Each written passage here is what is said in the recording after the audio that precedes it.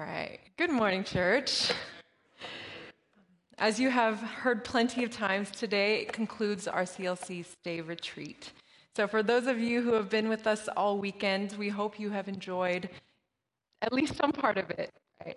The amazing worship by Bethel Grace, the Goddard size where we walked around and spent time in devotions with Pastor Calvin yesterday, the self-defense, the dance classes, and of course the fun and the games that we had. This has been our first retreat in our own church building, and our theme for this whole weekend, if you didn't catch that, is actually welcome home. Welcome home. What do you guys think about when you think about those two words? Welcome home. For me, when I think about it, I think about, going home to my family in SoCal after I've been away for a long time. Like I moved up here when I went to college and I never went back. But I remember, all the times that I go back home to visit my family, it's Christmas or different holidays here and there, and it's always so warm. I come home and they pick me up from the airport. They make sure that my room is nice and clean with fresh towels and it's very, very welcoming. And without a doubt, every single time in preparation for me going home, they ask me, what do you want to eat while you're down here? Right? What do you want to eat? And so without a doubt, I get a home-cooked Indonesian meal made by my grandma or my mom. Or they always ask me if I want to go to all-you-can-eat KBBQ.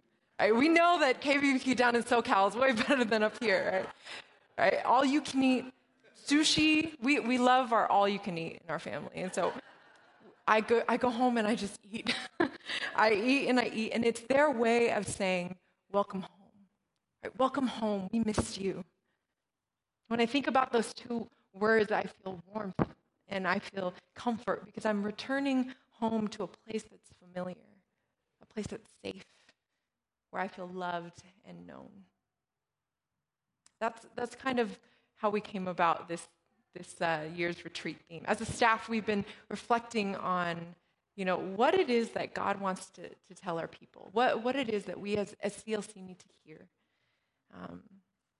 And we all know we kind of lived through the past, few years coming out of COVID. We're still living in the effects of a COVID world, right? Where it's honestly kind of easier to be a little bit isolated, be a little bit independent, where you don't even have to leave your bed to stream church, right? You don't have to come out and be a part of church community to do your faith. That's what we've kind of had to deal with the last few years. Right? And maybe even being sheltered in place, it's kind of taken a toll on our faith, right? Because we can do things on our own, maybe we start to distance ourselves from God, or we just feel a little bit further away from Him, right? This weekend, we've just been asking, where are our people at? Right? Maybe when you think about your relationship with God right now, it's great, but maybe if you're honest with yourself, maybe it's been a little bit distant. Maybe you've been spiritually dry, just feeling like you're just living your life, and God is kind of part of it, and you come on Sundays, but not really, right? That's how this year's retreat theme came about, welcome home. We felt like this was God's invitation to CLC to come back. Wherever you might be in your spiritual walk with the Lord, God is saying, welcome home. Come home. His invitation to return is available to all of us. And no matter where you've been or where you're going or how far you've gone away from Him, the invitation still stands again and again. And that's what we're going to learn about today. Today we're going to be diving into the parable of the prodigal son in Luke 15. So if you have your Bibles, would you turn there with me? And I know that this is a pretty familiar passage. Everybody has preached on this passage, right? But my encouragement to you this morning is just be open, right? Don't let the familiarity keep you from being open to what God might be saying to you through His words this morning, right? This parable is a beautiful picture of the heart of God in the gospel, in His grace that extends abundantly to all people. Here we see that welcome home invitation taken to a whole nother level. Now, before I read it, I want to set the scene for a second. The entire chapter of Luke 15 consists of three parables. And in the beginning of the chapter, we kind of see a little bit of what's going on, why Jesus chose to teach these parables in particular. And so I want to go back to verse 1. It says, "Now the tax collectors and sinners were all gathering around to hear Jesus. But the Pharisees and the teachers of the law muttered, 'This man welcomes sinners and eats with them.'" Right? You have Jesus who's going and he's doing what he normally does. He's going and teaching, and as we see in the scriptures a lot of time, people are just flocking to him, right? They just want to be around him. And in this text, we see the people are what we would call social outcasts, right? They were the ones on the fringes of society. Tax collectors, sinners, prostitutes. These were the people who were notorious in their community for living openly and blatantly sinful lives. And they just want to be with Jesus, and they just come to him, right? Well, you got the Pharisees and the religious teachers, they're just watching from afar, and they start grumbling, just muttering to themselves, "Who is this man?" They're just scoffing at the fact that the sinners are coming to see Jesus. And more than that, it bothers them, it irks them to the core that Jesus actually welcomes them and receives them. He actually sits and shares a meal with these people. Right? This is something so radical. The Pharisees would never be caught doing something like that. It was against everything that they stood for. They wanted to separate themselves from people and things that were unclean. So they would never be caught dead being in the presence of these people, and yet Jesus does. And he's sitting there, and Jesus knows exactly what they're thinking. Like, he always knows, right? And so he decides to use this opportunity. He's going to teach these three parables to really not just talk to the people in front of him, but to address the heart and the attitude of the Pharisees who are judging. Now, today we're going to be focusing on the third of the three, the parable of the lost son. But remember, all three parables had to do with something that is lost and is ultimately found. Right? You have the parable of the lost sheep, the lost coin, and finally the lost son. And that's where we're going to begin today. Now, starting in verse 11, it says this: "Jesus continued, 'There was a man who had 2 sons. The younger one said to his father, "Father, give me my share of the estate." So he divided his property between them. Now, in those days, according to Jewish inheritance laws, the firstborn son would receive a double portion of the inheritance. His portion would be twice as big as the next one in line. And so here, basically, the oldest son would receive 2/3 of the estate, while the younger one would receive 1/3. And in those days, a father could either grant the inheritance before or after his death, but it was usually done afterwards. But here, as the story goes, the younger son comes to the father, and he's alive and he's healthy, and he says, "Dad, give it to me now. I want it now. Dad, I don't care. I don't want to wait until you're dead. I want my money now. I want my freedom now. I want to go and live my life my own way now. So give it to me." Can you imagine if your kids did that to you today? Right? Like, I know if I said that to my parents, they would ground me for life, even though they can't even do that anymore. But they would. It was completely insulting, disrespectful, entitled. But what's interesting is the father's response. He doesn't argue back. He doesn't get offended. He doesn't scold his son or get mad. He simply gives it. He simply divides his property and lets his son go. In this parable, the father represents God. And here, very quickly, we already see God's love illustrated through the father's response. In some sense, God allows us to go our own way because he respects our freedom and free will to choose. He doesn't force us or coerce us into obedience. But because he loves us, he lets us go and lets us decide for ourselves. And that's exactly what the Father does in the story. Verse 13. "Not long after that, the younger son got together all he had, set off for a distant country and there squandered his wealth in wild living. After he had spent everything, there was a severe famine in that whole country, and he began to be in need. So he went and hired himself out to a citizen of that country who sent him to his fields to feed pigs. He longed to fill his stomach with the pods that the pigs were eating, but no one gave him anything. You see, the younger son, he gets what he wants, he gets his money, and he actually leaves, physically leaves home. He abandons his duties at home to take care of the estate, to care for his father, right? And he goes off far away to a distant country where no one can judge him, where no one can tell him what to do.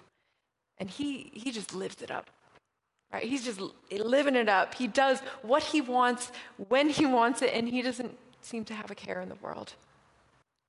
And the text says he squanders his wealth in wild living to the point where he has nothing left. Right? Every last penny just gone. Right? That's why the story is called, why he's called the prodigal son. Right? Prodigal means reckless and foolish and wastefully extravagant. And that's what happens. He wasted it all. He's got nothing left. And on top of that, it says a severe famine hits the whole country. At this point, he's really desperate. He's really desperate, and he starts to feel it. He starts to realize his need firsthand. And so, you know what he says? I'm going to go get a job.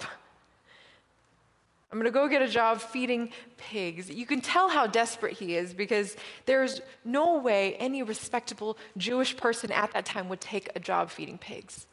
Right? To the Jews, pigs were considered unclean animals. And so you see his desperation right there. He'll do anything. All he wants is to possibly get something, a little bit of what the pigs were eating. But the text says that no one would give him anything. Can you imagine being in that situation? Right? Talk about getting to your lowest point, hitting rock bottom. Have you ever felt like that? This was probably the younger son's lowest point that he has ever experienced in his life. Humiliated and desperate to the point of eating with pigs, abandoned and deserted to the point that no one would help him. No one would give him anything. And when he's about ready to give up, the text says this: when he came to his senses, right? The wheels are turning a little bit for this young man. It's his light bulb moment right here. And it says, how many of my father's hired servants have food to spare? And here I am starving to death. I will set out and go back to my father and say to him, Father, I have sinned against heaven and against you. I am no longer worthy to be called your son. Make me like one of your hired servants. So he got up and went to his father. Right, so at some point, the younger son has a realization. He comes to his senses and he begins to see and think clearly. Right? There's something about hitting rock bottom where you start to do a lot of reflecting, where you're at your lowest point and you start to see things for what they are, where you're the most open to help and change because you have nothing left. And that's what happens here. And when you're in that place of rock bottom, I think we tend to respond in a few different ways, but we see this young man go through two different kind of reactions. The first time he begins to feel his need, it's verse 14, actually. It says, and he began to be in need. So verse 15, what does he do? He went and he goes and he gets a job, right? It's kind of that mentality, okay, I got myself in this mess, I'm going to get myself out. He tried that, it didn't work. And so this time around, he's now at his lowest, and he does it right. The younger son realizes he's been a fool. And somewhere along the way, maybe when he's sitting in his pig pen with, the pigs, he remembers back to good memories, remembers back to a time where he was with his dad, remembers back to his dad who was a compassionate and reasonable man. Right? And so he starts thinking and he comes up with this plan to go back home. And he's practicing his speech all nervous, He's just hoping to come back not as a son, but as a servant. Right? He knows he doesn't deserve to be welcomed back into the family. He knows he's messed up. He knows that he's unworthy to be called a son because he's brought shame upon his family. And so instead of going and demanding that, he's going to go and he's going to ask. And he's going to try and work for his dad to pay back for what he has done. Can you already see the change that's happening in the son's life? Right? At the very beginning, he's entitled and he's arrogant, demanding his father to give him his inheritance. But now he's humbled. He's unworthy and simply requesting to be taken back as a hired servant. What a change in heart and attitude. And with that, he musters up the courage to go home. And the text says, "But while he was still a long way off, his father saw him and was filled with compassion for him. And he ran to his son, threw his arms around him, and kissed him." Isn't that amazing? Right? The son is still a long way off. He's probably just walking really slowly, practicing over and over, just really nervous for what's going to happen. And the father sees him from far, far away, and he just runs. Right? His heart is just melted, filled with so much compassion that he drops everything, he picks up his robes, and he goes sprinting to his son. This was completely a radical picture.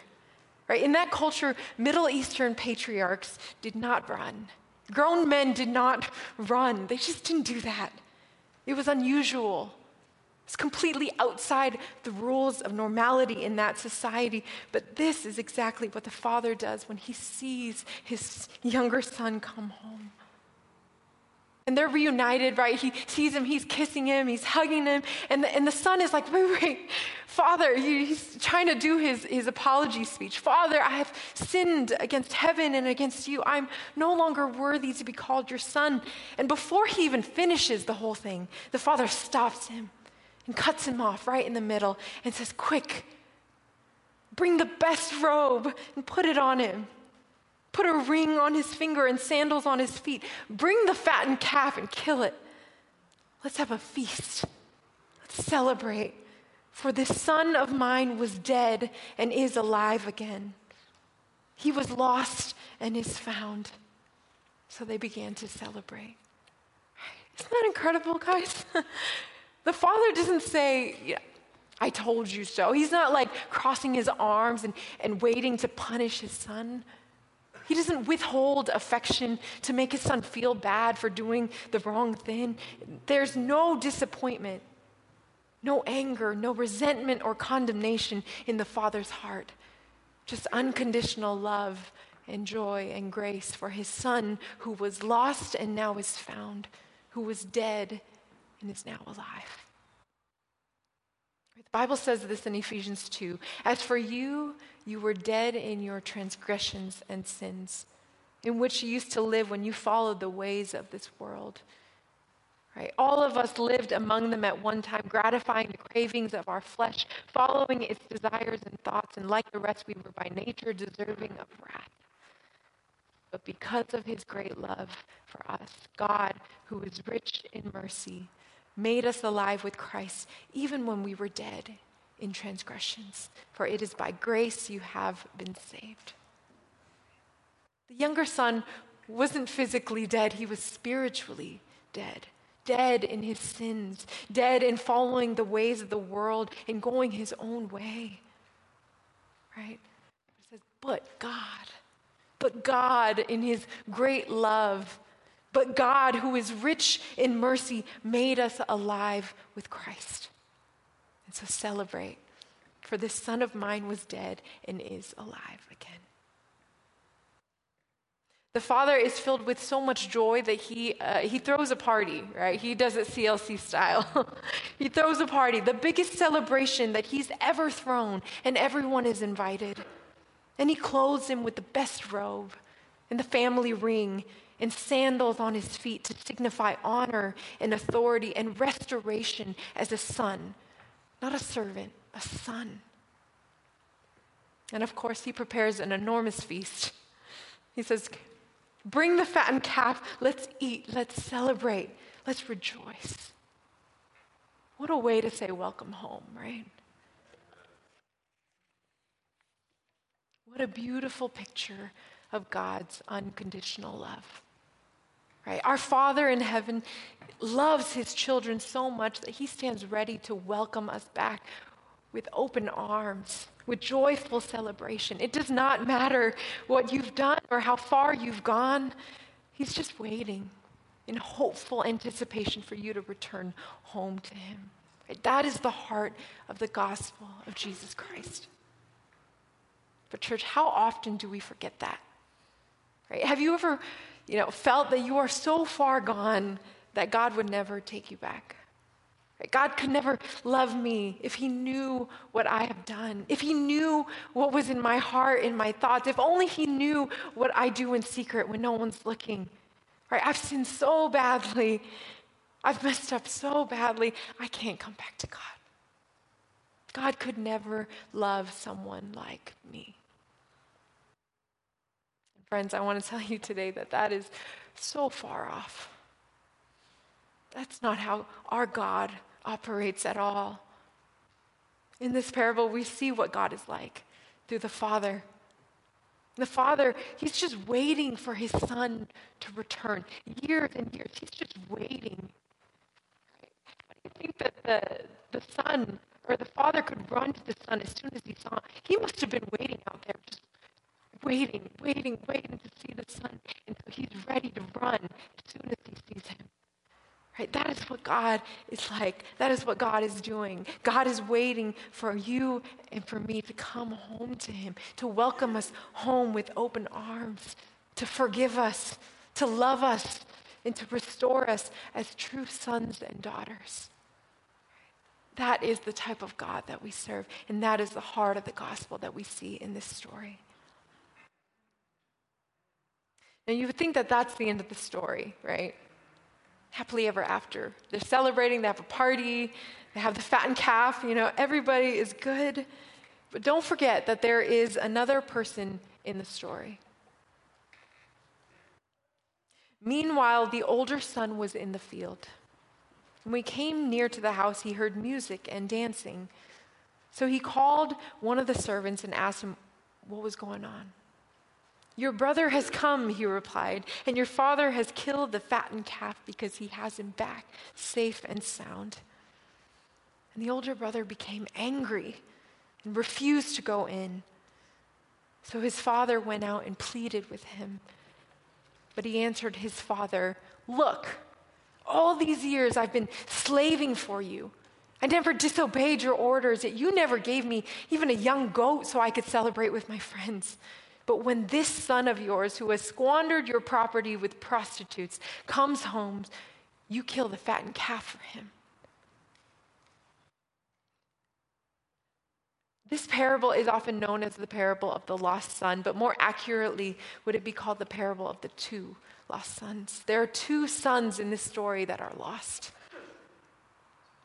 We can see it more obviously in the younger son, right, who leaves home, squanders his father's wealth, openly rebels, right? But equally as lost is the elder son, who obeys his father and remains at home. Only he doesn't quite know it. And you might be thinking, well, why? Right? Why was the elder son equally lost? What did he do wrong? Right? Maybe you kind of feel for the older brother. You relate to him a little bit. I know I do, just a little bit. Every single time I read this story, it's kind of like, I feel like I'm the elder son. I think maybe as Asian Americans, a lot of us can also relate to the elder son's storyline a little bit more, right? He's the obedient one. He's the faithful one. He was the good Asian kid who followed all the rules and worked hard to do well and achieve, right? He never rebelled. He never did anything wrong, unlike his brother. How can he be lost?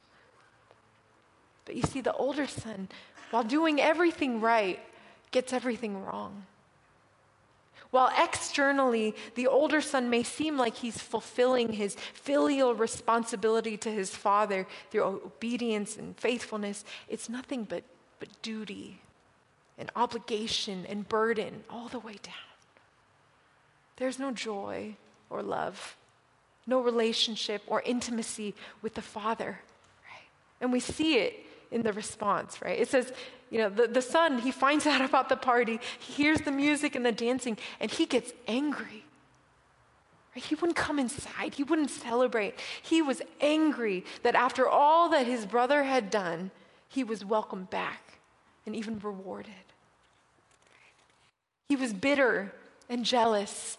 Right? He doesn't even address his father with respect, right? Dad, father. He says, look, I've been doing this. I've been serving you all these years. I've never disobeyed you. I've done everything right. And yet you didn't even give me a goat. Right? How is that fair? What about me? What about what I deserve? He couldn't even celebrate his brother's homecoming. He was self-righteous. He thought that he deserved more because he worked hard and he earned it. Right? Working could earn more favor, more blessing from the Father. The older son was so close to the Father, but so far from the Father's heart. See, the thing is, you can be far from God and be lost, and yet you can be close to God and be equally as lost. The nuances of sin in this parable are so important for us to understand. You see, sin can stem both from immorality and morality. Sin can stem both from immorality and morality. The younger son sinned in his immorality, right, by his wild living. And you see it so obviously, right? We can point it out. Squandering wealth, living frivolously, sleeping with prostitutes, right? It's all those sins that we can point to and say, yeah, he was a sinner.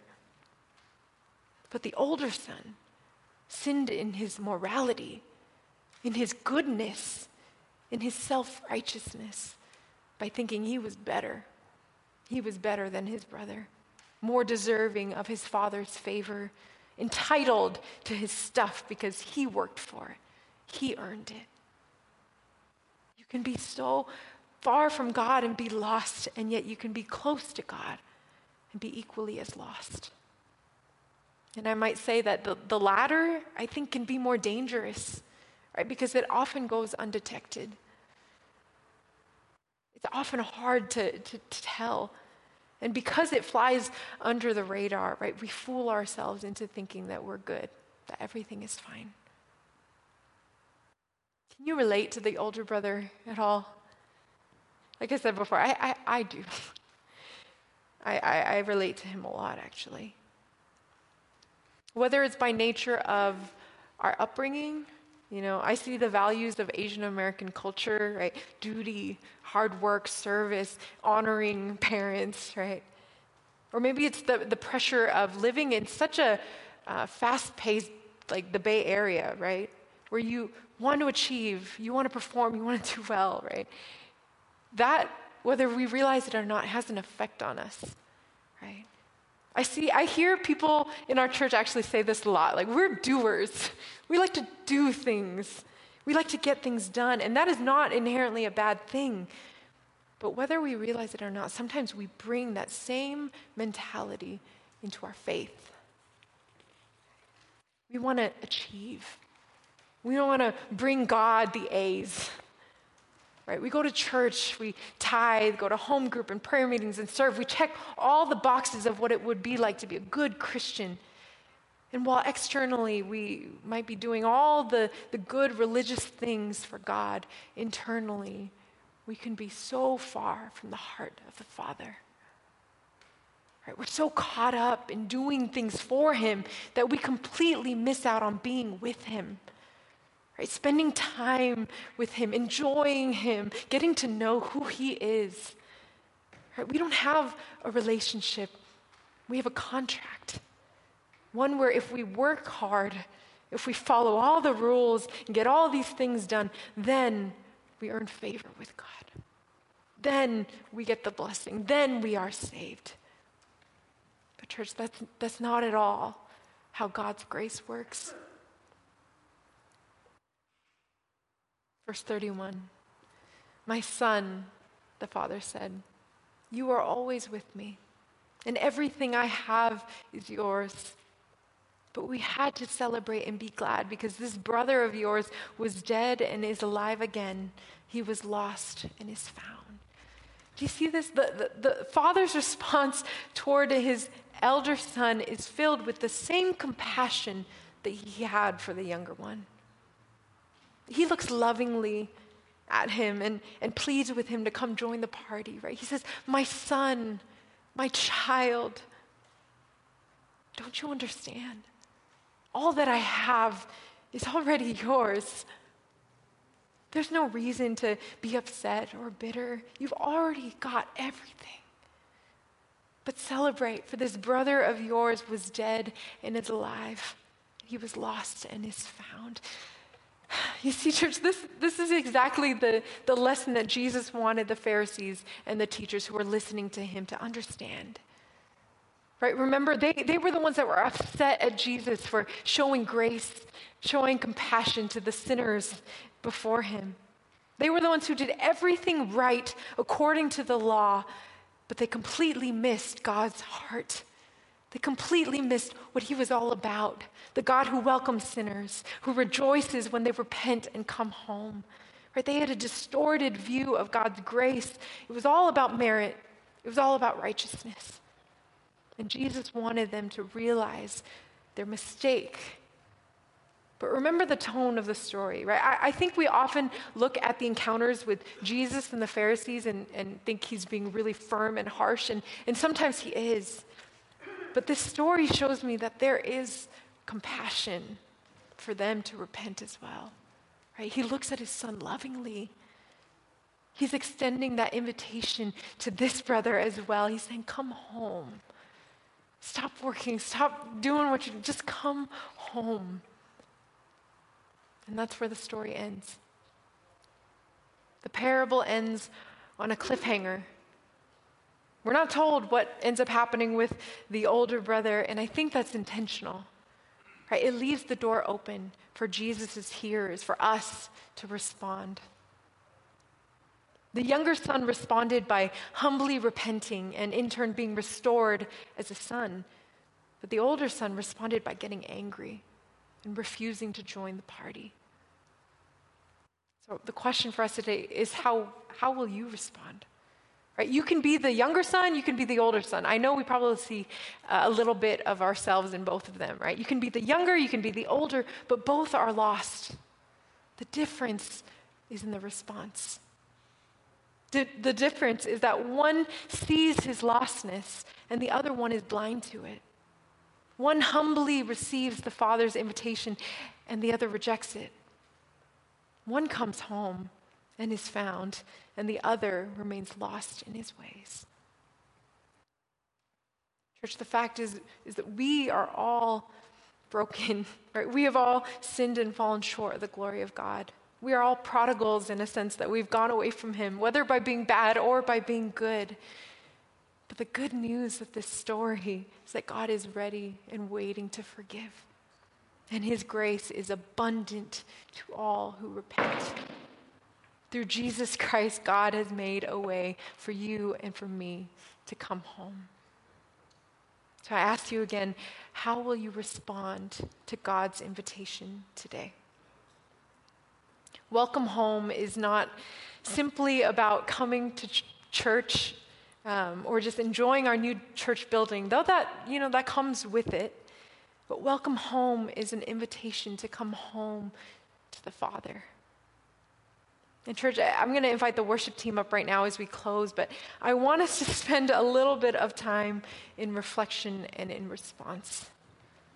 And so just for a moment, if you will, I want you to close your eyes. I want you to close your eyes. And at this moment, I just want to, just push all of the distractions away. And I just want you to think about your relationship with God right now, right in this moment. Imagine that it's just you and him. And be honest with him. Be honest with your Father who is kind and gentle and compassionate, who loves you so much. Let him know how you're doing.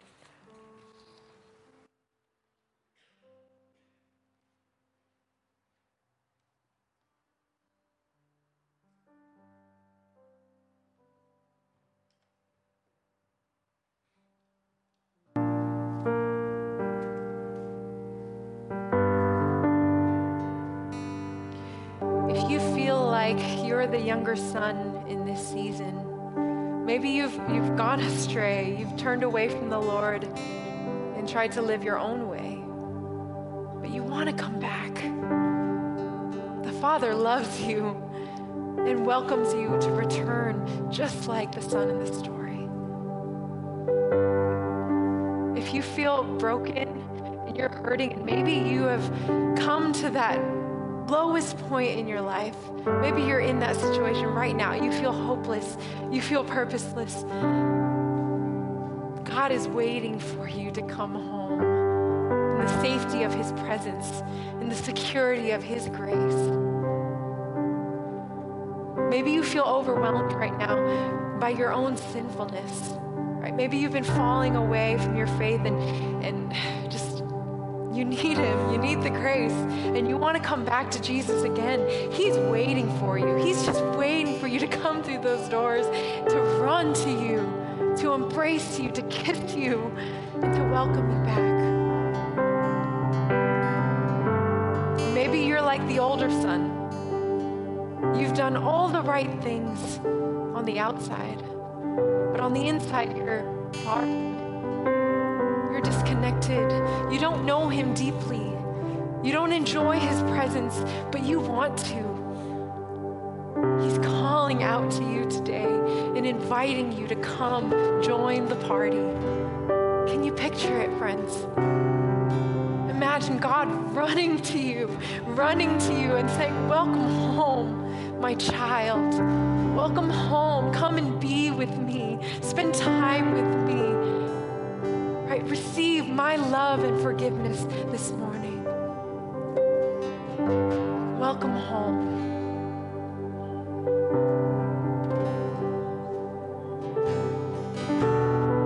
Gracious Heavenly Father, Lord, we thank you for who you are.